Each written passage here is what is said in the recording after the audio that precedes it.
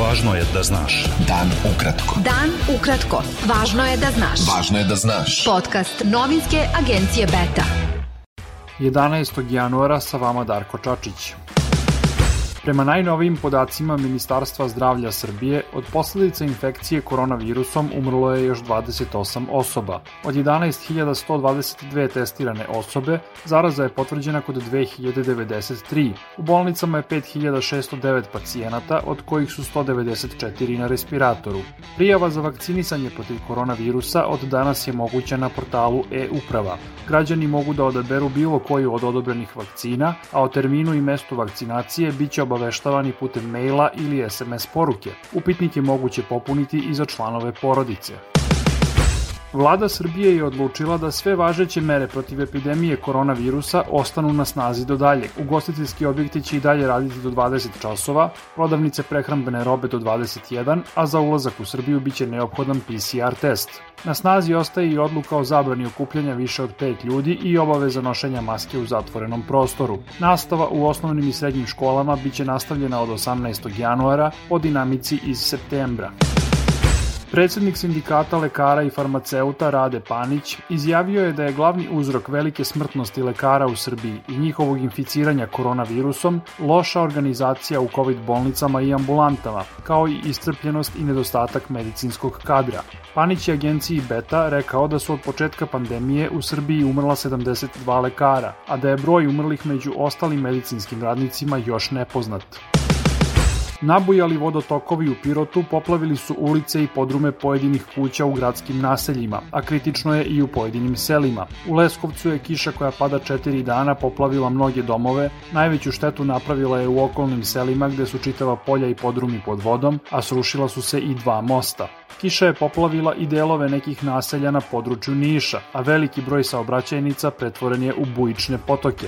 Železnički saobraćaj na deonici pruge Pirot-Sukovo između Niša i Dimitrovgrada obustavljen je zbog velike količine nabujale vode koja se izliva na kolosek. Na teritoriji opština Doljevac i Bojnik proglašena je vanredna situacija zbog izlivanja vodotokova.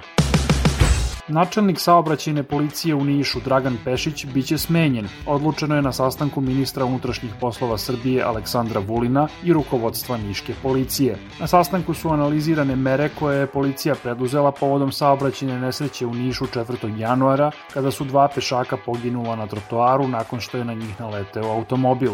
Ta nesreća je podstakla masovne proteste Nišlija.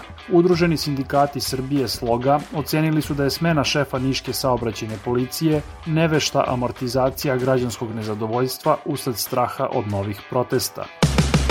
Sinod Srpske pravoslavne crkve saopštio je da su izjave episkopa Diseldorfskog i nemačkog Grigorija njegov lični stav i da nemaju nikakve veze sa crkvom. Povodom izjave episkopa Grigorija da ima plan da okupi što više mladih ljudi koji su spremni da se žrtvuju za Srbiju kako bi napravili sistem u kojem ništa neće zavisiti od jednog čoveka, Sinod Srpske pravoslavne crkve je naveo da se radi o angažovanju pojedinca i to isključivo u svojstvu građanina.